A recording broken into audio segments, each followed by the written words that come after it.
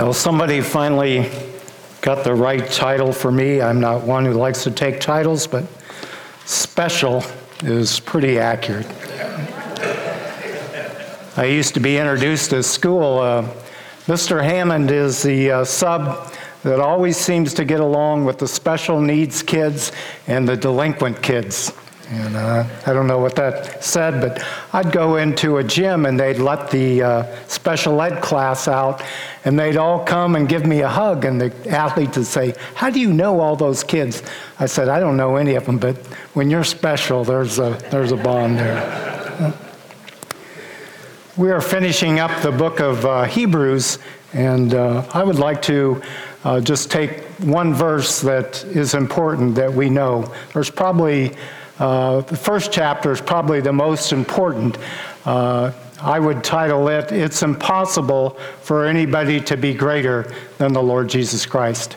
And we need to know for sure that we understand that.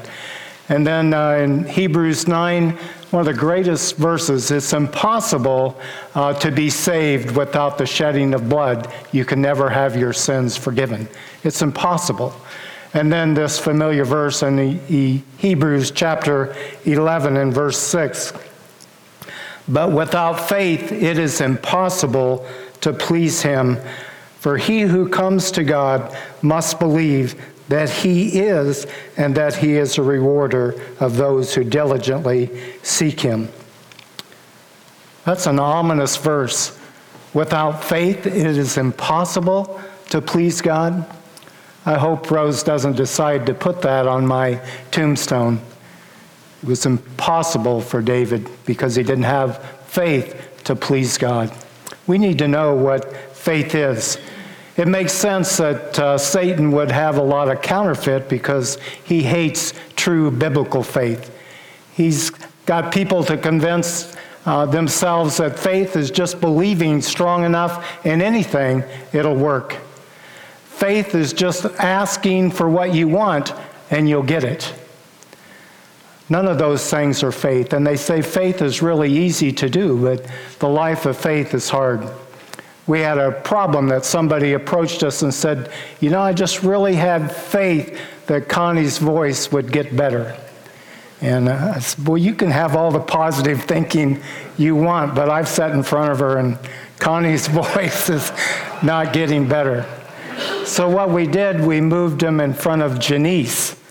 And you know what the difference between Connie's voice and Janice's voice? There's a lot of difference. And now we've just had a bigger pathway so nobody has to sit in front of Connie.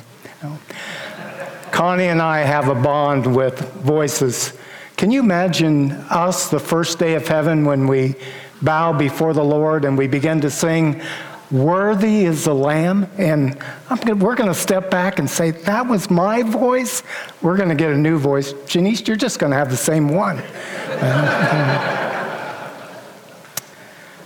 What is true faith? Faith is a resolute trust in God.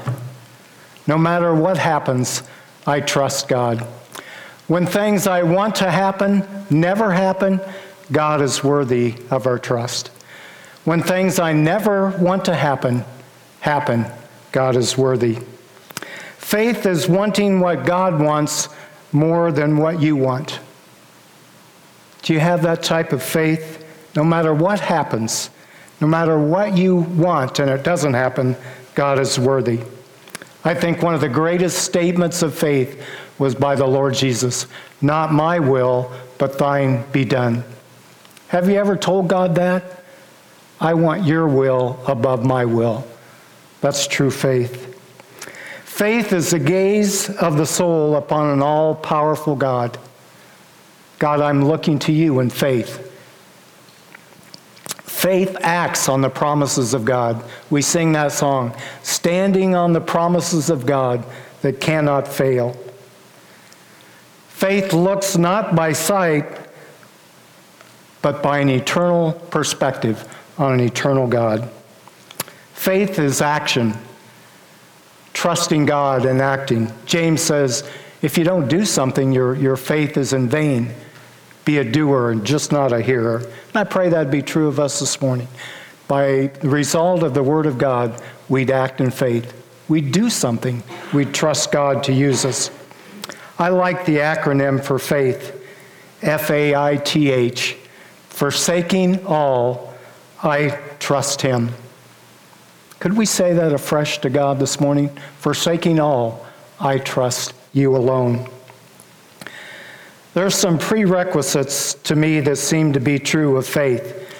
It says, for without faith it is impossible to please God.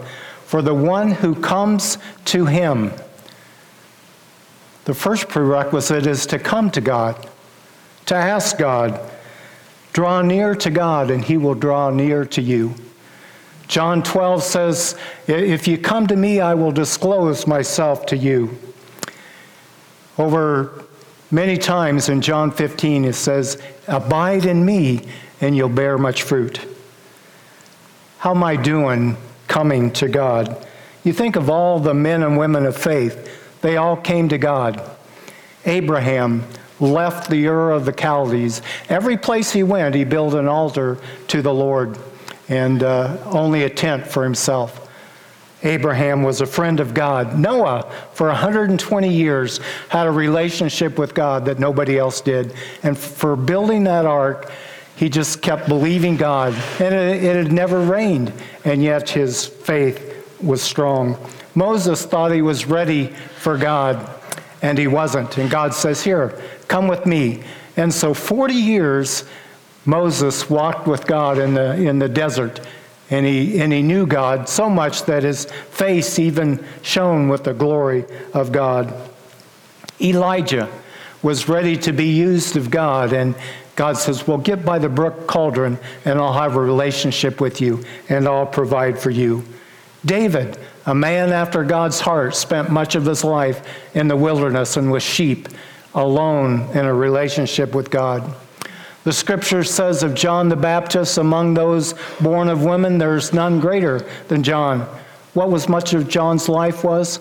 Alone in the wilderness with God. What about us? Are we willing to come to God, to be oft alone with God, to learn of Him? Not a commitment to know about God, but to know God. Enoch walked with God and knew the heart of God. You want to know God? Then there needs to be needs in your life. It says of the Laodicean church, they don't need God. They think they have it all. And you can't grow in faith. You want to know Him as a provider? Then you must see yourself as needy.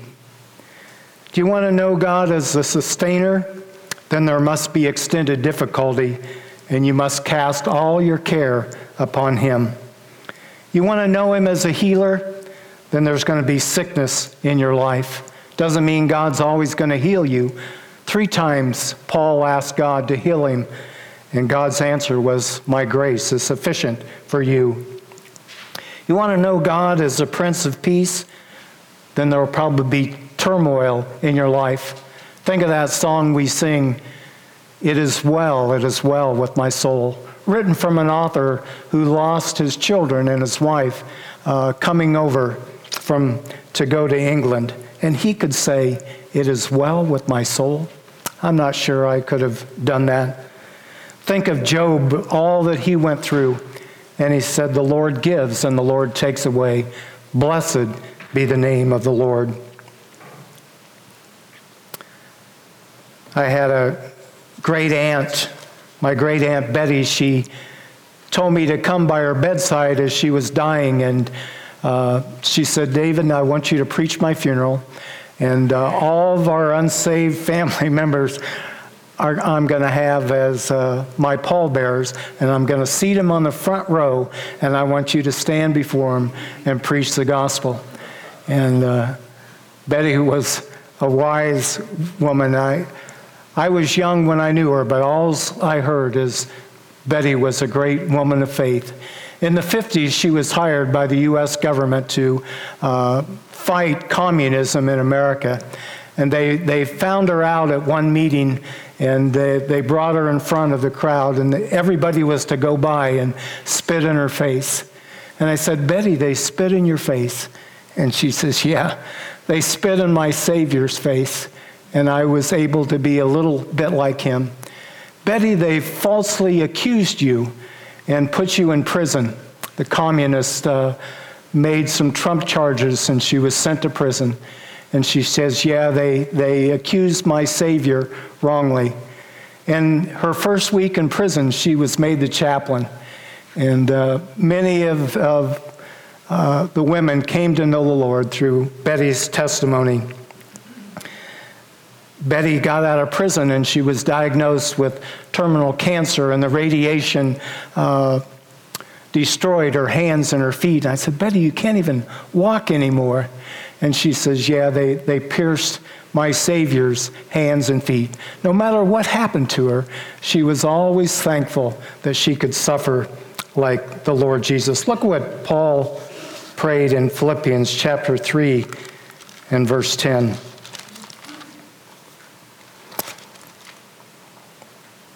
He says that I may know him and the power of his resurrection and the fellowship of his sufferings, being conformed to his death. There it is again, the life of faith, that I might know him. And that Paul wanted to even know and to suffer like the Lord Jesus did. So first of all, you must come to God. And then there must be a crisis of faith in your life. Not if, but when it comes. Build an ark, I'm going to flood the earth. Take your son, your only son. Moses, my servant, is dead. You find yourself in the belly of a whale. There's giants in the land. There's a huge storm, and don't you care that we could perish? There's 5,000 people here, and they're hungry, and they need to be fed. And all of us have had crises in our life. Who will you turn to? What will you say to God? Your response should be, I need you, God. I can't do it on my own. And we need to cry out to God. It says the sweetest fragrance often flows from those who feel life's pains.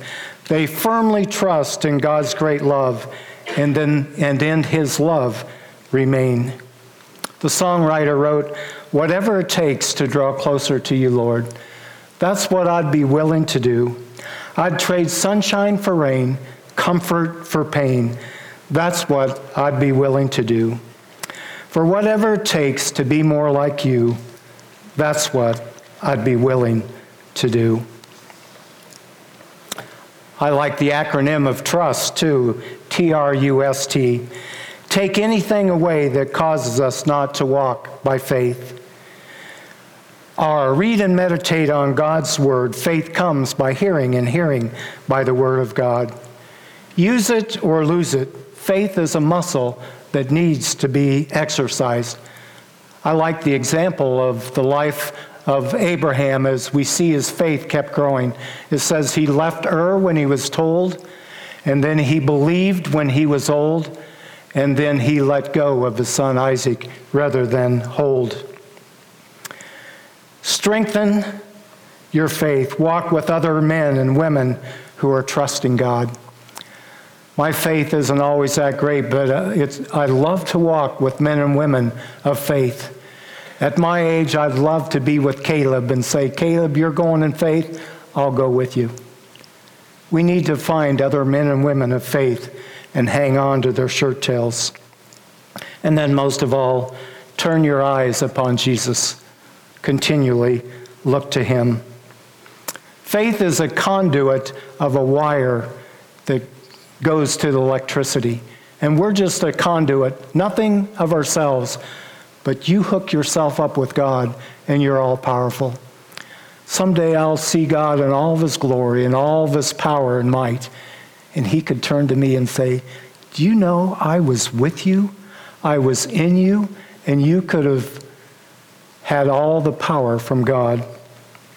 To have my voice but him speaking, my steps but Christ leading, my heart but his love beating, in me, through me, with me, What's it like to have Christ on the inside, to tap his strength with mine expires, or feel the force of heaven's fire? Could Christ become myself entire? So much him and so little of me, that through me it's him that they see. Conclusion, God does not expect me to work for him, but for me to allow him to work through me. And then I think we need to be aware that Satan is out to destroy our faith in God. He hates every man and woman in faith. And we don't have to go too far in the Word of God to see that Satan is after our faith. Eve, God really doesn't love you. Eve, God is holding out on you. He doesn't want the best for you. I've got something better. Can you imagine being in a perfect environment and a perfect God, a perfect husband? I mean, raise your hand if you have a perfect husband. Rose, put your hand down. No, she wrecked the joke. She's not even here. You thought of putting yours up, though, didn't you, Carla? But we need to trust God no matter if Satan tries to convince us that God isn't for us. If God is for us, who can be against us? Even if Satan is, don't believe him. The Lord Jesus came to Peter and said, Peter, Satan has demanded to sift you like wheat. It's going to happen, but remember, I'm praying for you. He ever lives to intercede on our behalf. He prays for me every day that I wouldn't give in to the wiles of the devil, that I wouldn't be deceived, that I wouldn't think that something else could satisfy above God. How sad it is for people to not trust in God and faith and to go after things that'll never satisfy. David, most of his life, was resolute in his faith. And then one temptation with Bathsheba, and he thought that Bathsheba could satisfy more than God. It wasn't true. And yet God forgave him and had great plans for his life. And then I think it's important in faith to never be afraid, to trust God, even when the circumstances don't look good. Faith never has anything to do with any circumstance in life. A great wave, a giant, the children of Israel behind you and the Red Sea before them. You could take all these stories of faith, the walls of Jericho, walk around every day. Are you going to trust God or are you going to fear the giants in the land? 366 times in the Word of God, maybe more than any other phrase, God tells us, fear not. One for every day of the year and an extra one for leap year. God tells Timothy, God hasn't given us a spirit of timidity. Get out there and believe. Look at these verses in Numbers chapter 13, the children of Israel who brought back a bad report and a fearful report. Numbers 13 and verse 30. Then Caleb quieted the people before Moses and said, let us go up at once and take possession, for we are well able to overcome it. But the men who had gone up with him said, we are not able to go up against the people, for they are stronger than we. And they gave the children of Israel a bad report of the land which they had spied out, saying, the land through which we have gone as spies is a land that devours its inhabitants, and all the people whom we saw it in are men of great stature. There we saw the giants, the descendants of Anak came from the giants, and we were like grasshoppers in our sight, and so we were in their sight. So they lifted up their voices in fear. 10 looked at the circumstances. 2 of them, Caleb and Joshua, looked to God by faith. Which are we this morning? The fearful ones or the ones who look to God?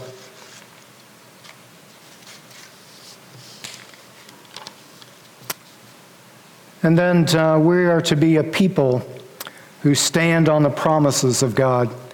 God says it, it's believable, it's trustworthy. Let's just read a few verses about faith. I think of the Old Testament one that maybe is on our wall or we like, Habakkuk or Habakkuk. Which is it if you sing the song? I think it's Jonah, Micah, Nahum, Habakkuk. Yep. Look at Habakkuk chapter 3 and verse 17. Every farmer, Alan, should have this on their wall. Though the fig tree may not blossom, nor fruit be on the vines, though the labor of the olive may fail, and the yields yield no fruit, though the flock may be cut off from the fold, and there be no herd in the stalls. That's the circumstances, and boy, they're not good. What's the response? Yet I will rejoice in the Lord. I will joy in the God of my salvation. The Lord God is my strength. He will make my feet like deer's feet, and he will make me walk on my high heels. When the circumstances look tough, we need to stand on the promises of God. 1 plus God is a majority. Look at Matthew chapter 17 and verse 20.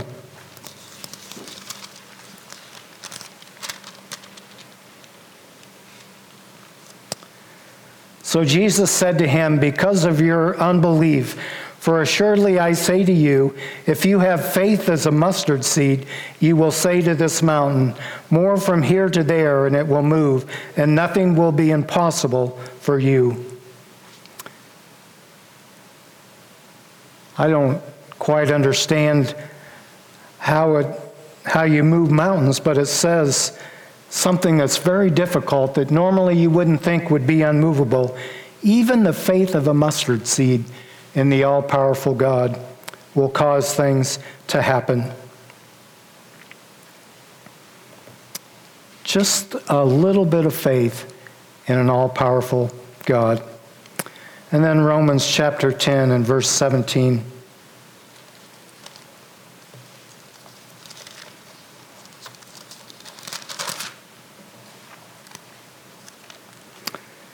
A good preacher that's not special with no technology would have these verses on the wall. It says, so then faith comes by hearing, and hearing by the word of God. Part of my quiet time is to include that. Lord, let this verse be true in my life today. Lord, let me stand on the promise and the truth of this verse. Faith cometh by hearing, and hearing by the word of God. We're responsible to one another to obey these verses that we hear. And then we heard one example of Paul this morning, and Paul was a great man of faith. Look what he says. Be anxious for nothing in Philippians chapter 4 and verse 6. And I think you could say that the opposite of faith is worry. Be anxious for nothing, but in everything by prayer and supplication, with thanksgiving, let your requests be known to God. And the peace of God, which surpasses all understanding, will guard your hearts and your minds through Christ Jesus. People with cancer, how do you trust God when they tell you that you're dying of cancer? How do you trust God when you have a tragic death like in Rod's family? It doesn't make sense. And yet by the power of God, the grace of God, the mercy of God, something that you could never do by yourself, you can do with God's help. And then in James chapter 5, verse 17 and 18, Elijah was a man with a nature like ours, and he prayed earnestly that it would not rain, and it did not rain on the land for 3 years and 6 months. And he prayed again, and heaven gave rain, and the earth produced its fruit. Do you have that kind of faith? Elijah approached God and said, listen, look at how bad the people are, and you said you would withhold the rain. And God said, well, you pray that and I'll do it. And Elijah did, and God answered his prayer. And it says Elijah is like me. I'm saying not so much. But it could be true of my life by the grace and mercy and my calling upon God. And then 1 Peter chapter 1. You wouldn't think we'd go to the book of Peter to talk about having faith, would you? And yet, Peter did. 1 Peter chapter 1 and verse 6. In this you greatly rejoice, though now for a little while, if need be, you have been grieved by various trials, that the genuineness of your faith, being much more precious than gold that perishes, though it is tested by fire, may be found to praise, honor, and glory at the revelation of Jesus Christ, whom having not seen you love, though now you do not see him, yet believing you rejoice with joy inexpressible and full of glory. You possess something greater than all the riches of the world. Faith in God. Do we go to God in faith? You don't have to have all the answers. Faith just says take one step at a time. Just touch the Jordan River with your foot, and God will open it. Your Red Sea on one side, and all the chariots and the hosts of the Egyptians coming after you. And God says, Moses, lift your rod, and I'll part the sea, and you'll go in. One new believer went to a seminary, and he'd just been saved, and he went to the wrong seminary. He went to a cemetery where they didn't really believe the Word of God, and he was sitting in the library and reading the passage in Exodus 14, and he just begins to praise God. God, you parted the Red Sea, and the children walked through safely. And seminary professor said, oh, don't believe that. There's a place in the Red Sea that they crossed. It was only 3 inches of water. It really wasn't a miracle at all. God doesn't do miracles.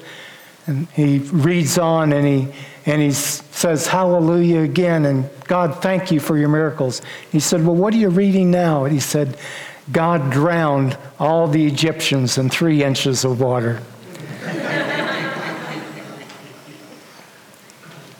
Know that God will act.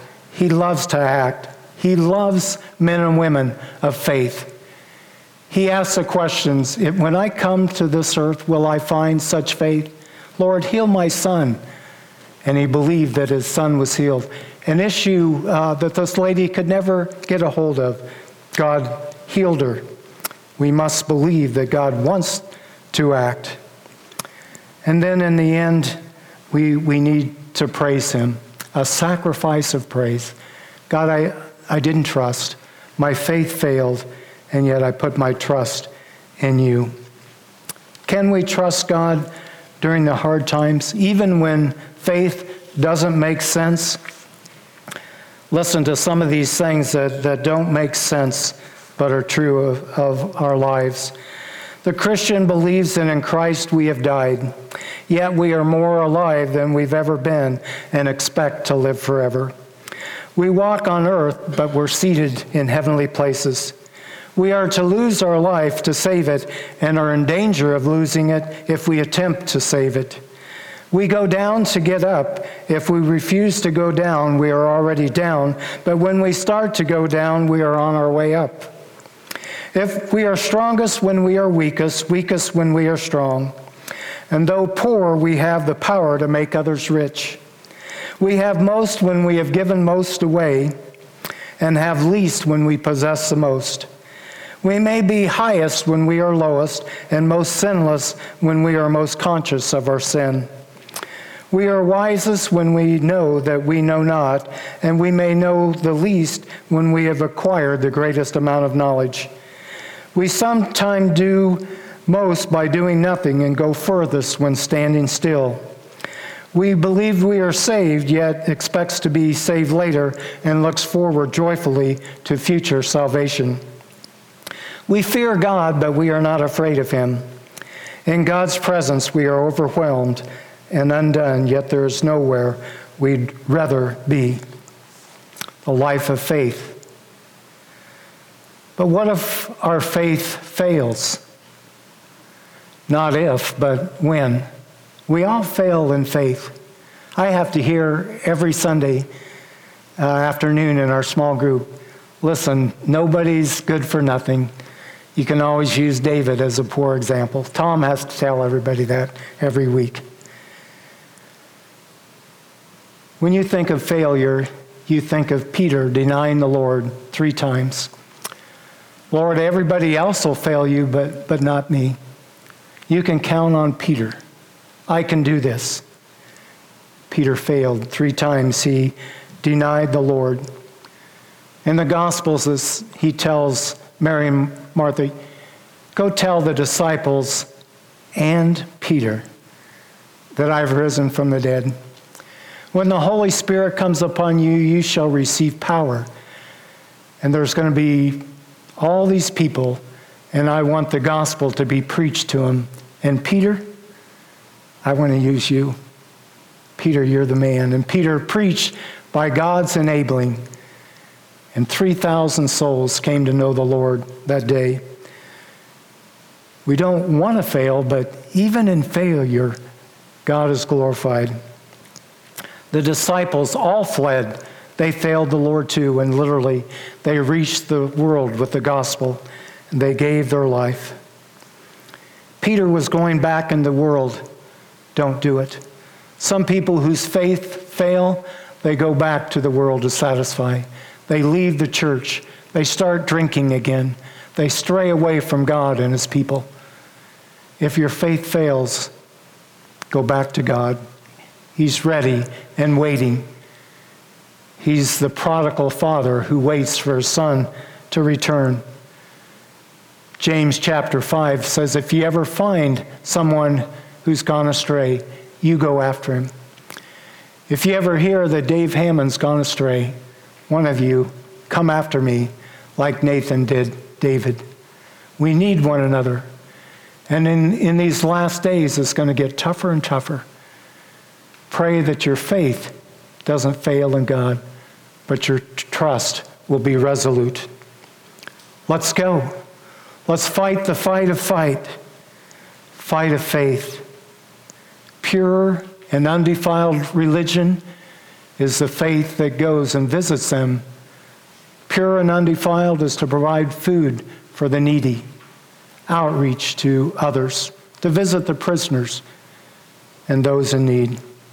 Let's be men and women of faith, because without it, it's impossible to please God. Father, make us men and women of faith who resolutely trust in you because you are worthy of all of our trust.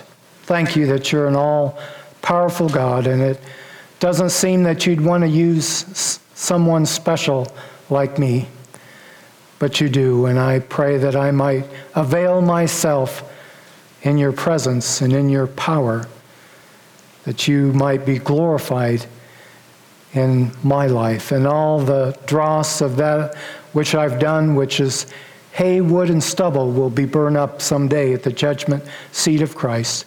But all that I did in faith will be found honor and glory you, and when I see you face to face.